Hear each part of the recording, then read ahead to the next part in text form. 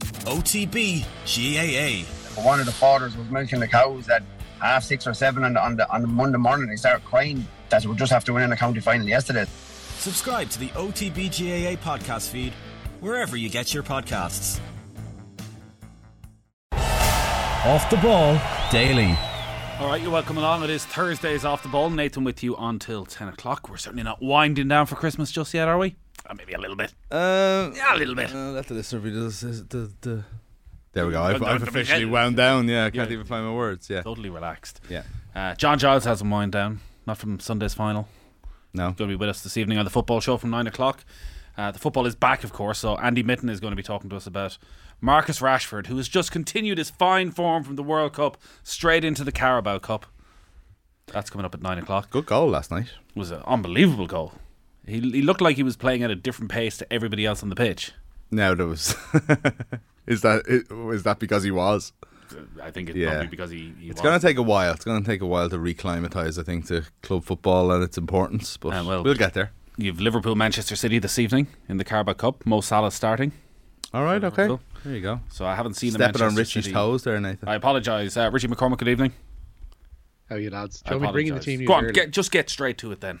I'll get it out of the way. It's as you might imagine with where these players ply their trade internationally. It's a bit of a mishmash in both sides. So I'll bring it to the City team first of all. Stefan Ortega starts in goal ahead of Ederson. Rico Lewis, Manuel Akanji, Aymeric Laporte and Nathan Ake are their back four. A midfield trio then of Rodri, Kevin De Bruyne and Ilkay Gundogan, who captains the side. And then a front three of Riyad Mahrez, Erling Haaland and Cole Palmer. For Liverpool, Caoimhín Kelleher continues his Carabao Cup run in goal for them. It's a back four of James Milner, Joe Gomez, Joel Matip and Andy Robertson. Stefan Bajcetic, Thiago Alcantara and Harvey Elliott are in midfield. And it's a front three of Fabio Carvalho, Mo Salah and Darwin Núñez. So Manchester City have 6 players who played at the World Cup starting tonight. Yeah.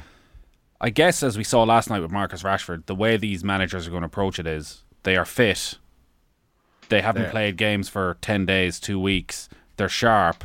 Actually, these are the first names on the team sheet rather than the guys who've been resting for the past month. I was thinking about this. The idea that a lot of these guys are going to be like so physically exhausted they need a month off. Like they've regularly played this amount of games. I think there's going to be a mental strain for sure. But the idea that they wouldn't be playing football for another few weeks, maybe if you're Emi Martinez and you're partying around Argentina, there's got to be a part of Emi Martinez who's thinking, maybe I just won't go back to Villa at all. Just end my career. 1st of January. No, I'm just going to hand in a transfer request. We'll just stop. I'll stay in Argentina. I'll go to a big club. What I was thinking though is that City, even just that team there that Richie named out, like you've got a team that probably wasn't in form coming up to the World Cup, and then you have like Riyad Mahrez not playing anywhere near the level he was playing last season. He has 5 weeks off.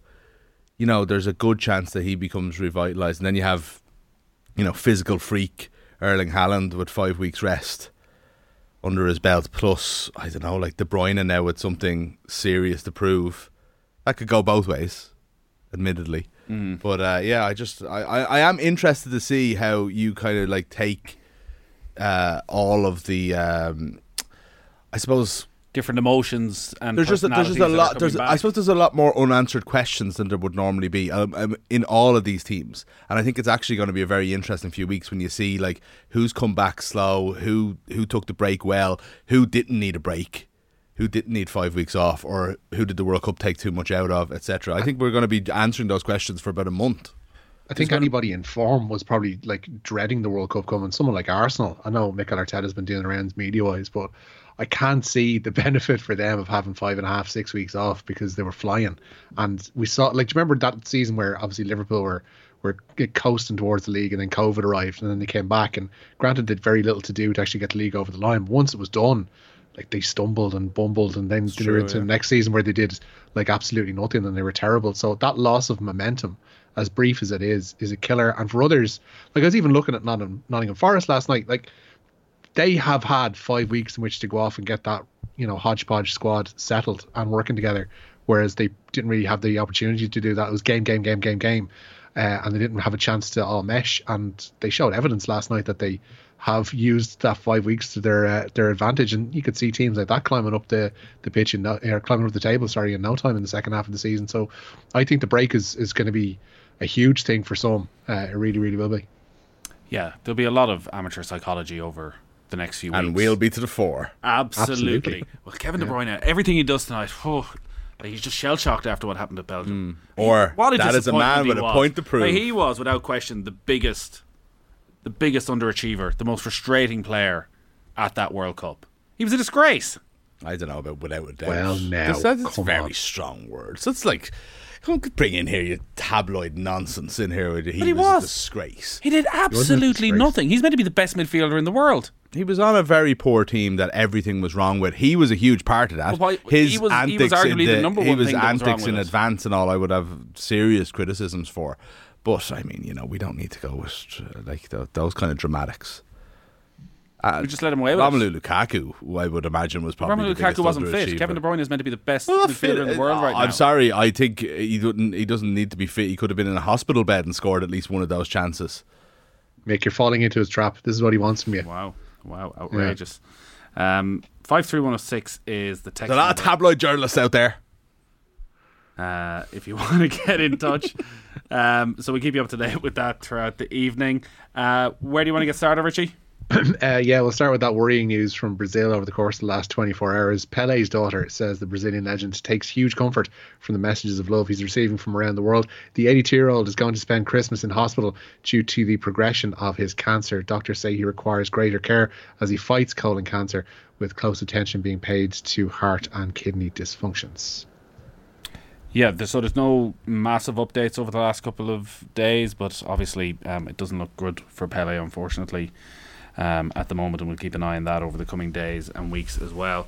This news came out of Leinster today. James Tracy having to retire, 31 through injury.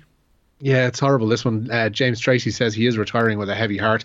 The 31-year-old hooker suffered a neck injury playing against Connacht in April and has been advised to retire on medical grounds. Tracy came off the bench in Leinster's Heineken Champions Cup final win in 2018 and helped them win 4 league titles. He also won 6 Ireland caps, the most recent of which was a start against Japan back in 2017. Obviously Leinster have quite a bit of depth, I think it's fair to say, at hooker right now, but still a player with 6 Ireland caps who was an important player for them, made his debut pretty much a decade ago. Yeah, this happens, doesn't it? Like, there's I can even think of a handful of Leinster players alone that you were thinking of as where could they go, sky's limit, and things like this happen and they can end careers, and the party moves on without them, unfortunately. It's just one of those kind of sad things about professional sport. But yeah, that's unfortunate news. I hadn't heard it. So you gave us the teams from Manchester City and Liverpool. That gets underway at 8 o'clock. There's football in the Women's Champions League as well. Yeah, top spot's already secured for Chelsea in Group A, but they are looking to end that group campaign unbeaten. They welcome Paris Saint-Germain to Stamford Bridge tonight, and kick-off there is at 8 p.m. You touched on this story last night, which was about Shamrock Rovers making further signings ahead of their return to the Women's National League, and they have gone all out today. Confirmation of Abby Larkin, 5 Shells players. 5 Shells players, yeah. Shamrock Rovers continuing to plunder their Dublin rivals ahead of their long-awaited return to the Women's National League. Abby Larkin, one of 5 Shells players to swap the red of Shelbourne for the Hoops today. Larkin will be joined in Tallaght by former Shells teammates Leah O'Leary, Jess Gargan, Shauna Fox and Amanda Budden. Eva Fleming and Lauren Kelly arrive from Peamount. I haven't seen any odds, but I assume Shamrock Rovers are going to be overwhelming favourites to win the league next season. I was wondering the same thing last night. I don't know is the truth, but Richie, you might know more than me, but at this stage you'd have to say you go and plunder the best talent at the best clubs. It's melding and gelling that's going to be the question mark, I suppose. But I think that's for every club in the Women's National League generally, because there's such a high turnover of players. And I know Joey Malone was on OTBAM before the final week of the season talking about the fact that Shells had lost 7 players, 7 full internationals over the previous year, so to now lose their next young crop of players. And what Rovers have done is buy the 2 most high profile players in the league in Anya O'Gorman and Steph Roach, and it looks as though really going after all the best young players as well. So the majority of those players that they've signed from Shelbourne today, and Abby Larkin is included in this, she's just obviously to the forefront because she's already an international, but the rest of them are under 17 internationals, so they are of that age profile, so they are snapping up the young talent in the league and trying to build, obviously, and solidify that for the next few years, so they won't have to go out and have winters like these where they go out and plunder everybody. But end of the day, like the introduction of professional contracts is going to bring about this kind of churn, I guess, in players and Rovers buying up the best available talent. And yeah, you just hope that it's not an every year thing, because then if it is, then the league's kind of in trouble, you guess. But this is going to be a stormy close season for the other teams, particularly in Dublin. Yeah, it does feel too early to say as to how this will affect the quality of the league in general. Like, if they become this dominant force, is there a chance for Shamrock Rovers to start bringing players back from England at some stage? Or is it that their academy becomes so strong that they're the best port of call if you want to make that next step, which There's is in a way also what they've done on the men's side. Like, Peamount have been in the Champions League. Shelbourne were a game away, I suppose it was. They were a little bit short in the end, but that's probably a realistic opportunity for an Irish team in a way that it isn't in the men's game. And having a super club, while I don't think it helps the game overall, it helps the league overall for sure, would certainly help in that regard. And if you had an Irish team that was always the Champions League and competing in some way, then it does lay some foundations. Again, I don't know. I feel like there's a lot of different arguments. There's a lot of different ways you could argue this as to whether it's good or bad, and all of them will be valid in some way. But and it's hard to I see think the bad taste for something like this will linger more than any possible benefits. I just think I think the social media stuff hasn't helped either. I don't know if you saw this. So Shelbourne sent out a tweet. Was this yesterday? Yeah, it was yesterday. Though cowards flinch and traitors sneer, we'll keep the red flag flying here. Buy your season tickets. Yeah, it wasn't, I suppose, a direct, you didn't have to be a genius to think about what they were talking about. But there's been a bit of backlash to that, and Richie's alluding to people, certainly not happy when seeing that about football players being described that way by a club, if in fact that's what they were doing. I suppose that is up for debate. And they're kids as well. Like Aidan Fitzmaurice pointed out in the window, they're talking about 17-year-olds, and yes, they're professional athletes or semi-professional athletes, but they're still kids at the end of the day, and nobody should lose sight of that, not least kind of social media teams and stuff. 53106 is the text number. It's a very long week, isn't it? It's a long bloody build up to Christmas. Isn't Christmas week a long week? You sound like you're in the royal family there. I just want to be done. Just want to be done. Yeah, do you? You just want Christmas to be over? I just want to be done with this. For it to be done with work. Yeah, well, it's fun. A few more hours. Probably I've been in town every day. Nathan, are we keeping you? Sorry, I'm sorry. Keeping you, I'm so used in the to middle of the news round, you just went, "Dear God, this is a long day." I've been in town every day this week, and whether it's you're going for your lunch at 1 o'clock or you're going home in the evening. All right. Yeah. Every pub is packed full of people having a good time. Yeah. I just want to be with those people. Well, I was supposed to be, but you made me come in here tonight. Wow, I'd never make you do anything. No, that's true. Well, I mean, I suppose. But we're here all the way till 10 o'clock, job, so we all want to cheer the hell up at some stage, wouldn't we? Yeah. Well, look, I'm fine. You brought it up, buddy. I'm sorry. You looking forward to Christmas, Richie? Oh yeah, absolutely. A few days off, chestnuts roasting on an open fire, all that kind of stuff. And really, I just looked in the RT guide today, and they're doing all of the Indiana Jones back to back again.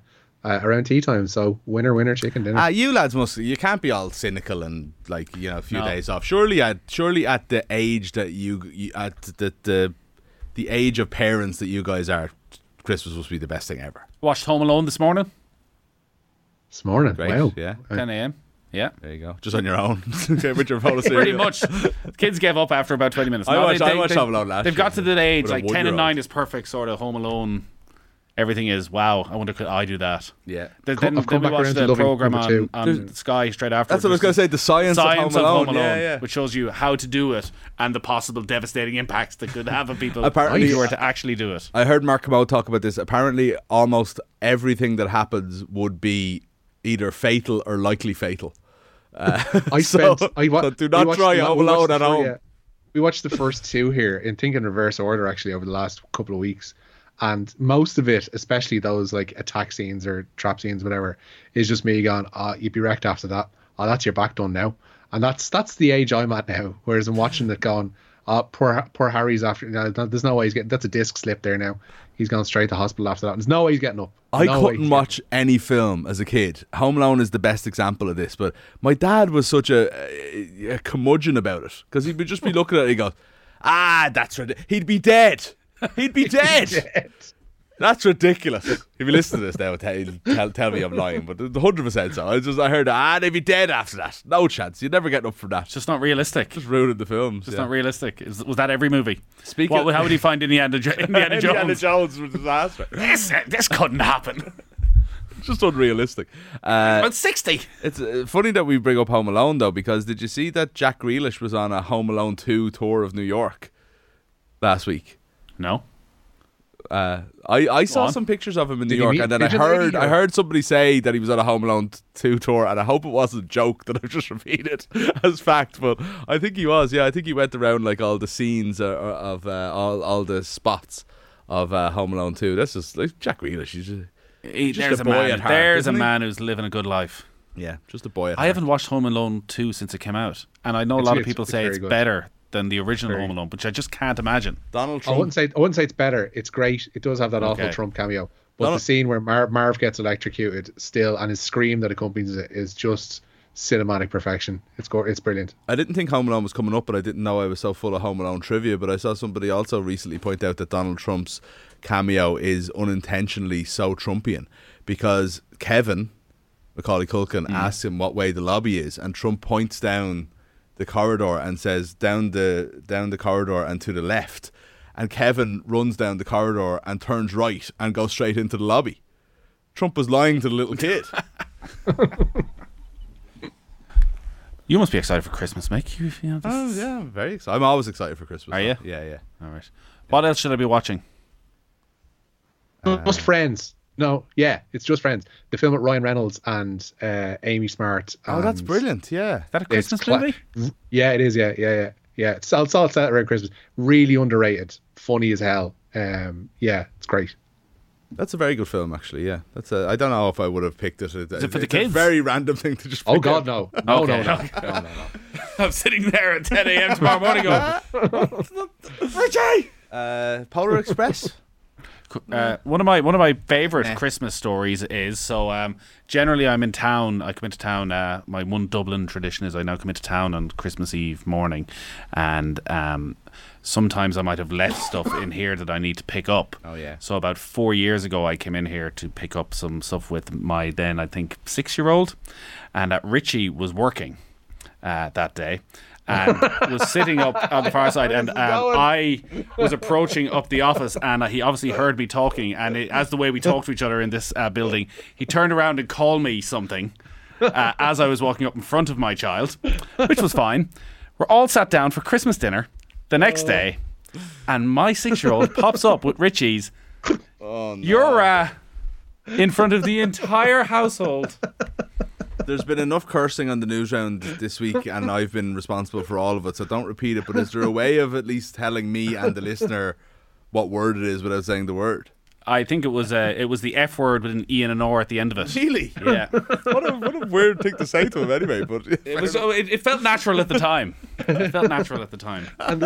And the ironic thing is, I would never, ever curse in front of the lads here at all. Like, it's just like I'm unable to do it. It's like when you go in front of a microphone, you suddenly lose the ability to say the F word. But yeah, and nobody believed me.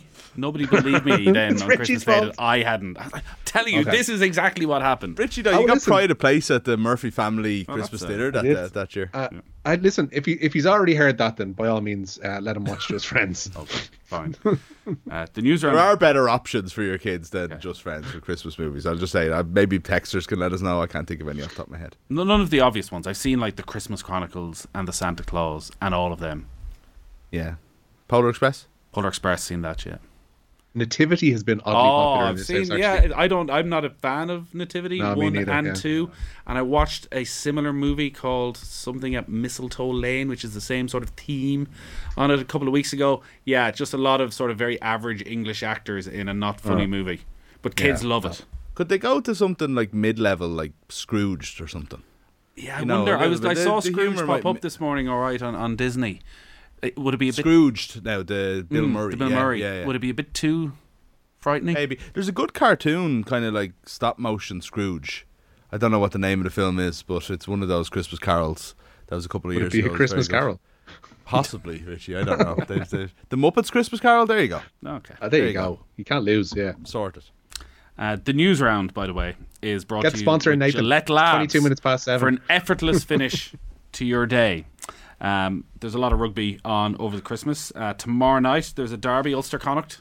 Yeah, and Nathan Doak is going to make a rare outing at fly half in Ulster's URC meeting with Connacht tomorrow night.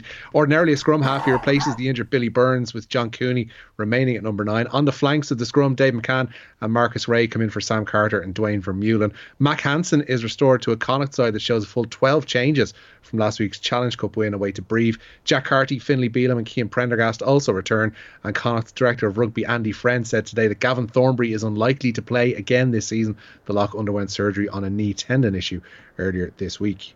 This story out of Benetton, I just was reading up on it a little bit earlier on. It's pretty disgusting what happened. You might fill us in.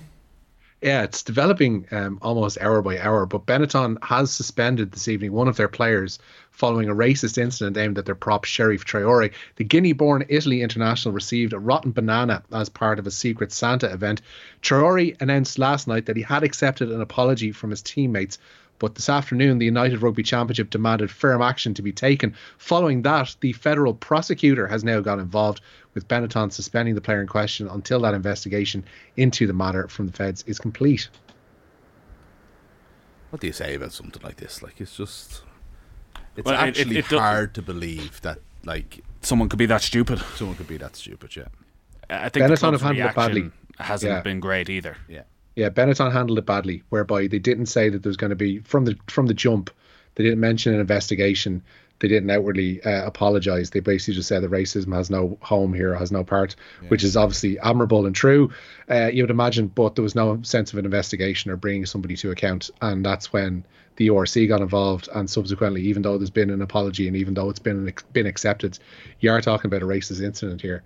And that's why the federal prosecutor has now gotten involved on foot of the URC, saying they want a full investigation and I guess outcome from what has gone on here. But like a stupid, like a blindly stupid situation to start off with, and then just poorly handled by the club afterwards, and somebody's going to end up with a long suspension after it, you think. Rugby obviously now is a never-ending game. Each match seems to go on for at least 2 hours. So World Rugby had a meeting last month, I think, about this as the tweaks they could make, and they're implementing them pretty quickly.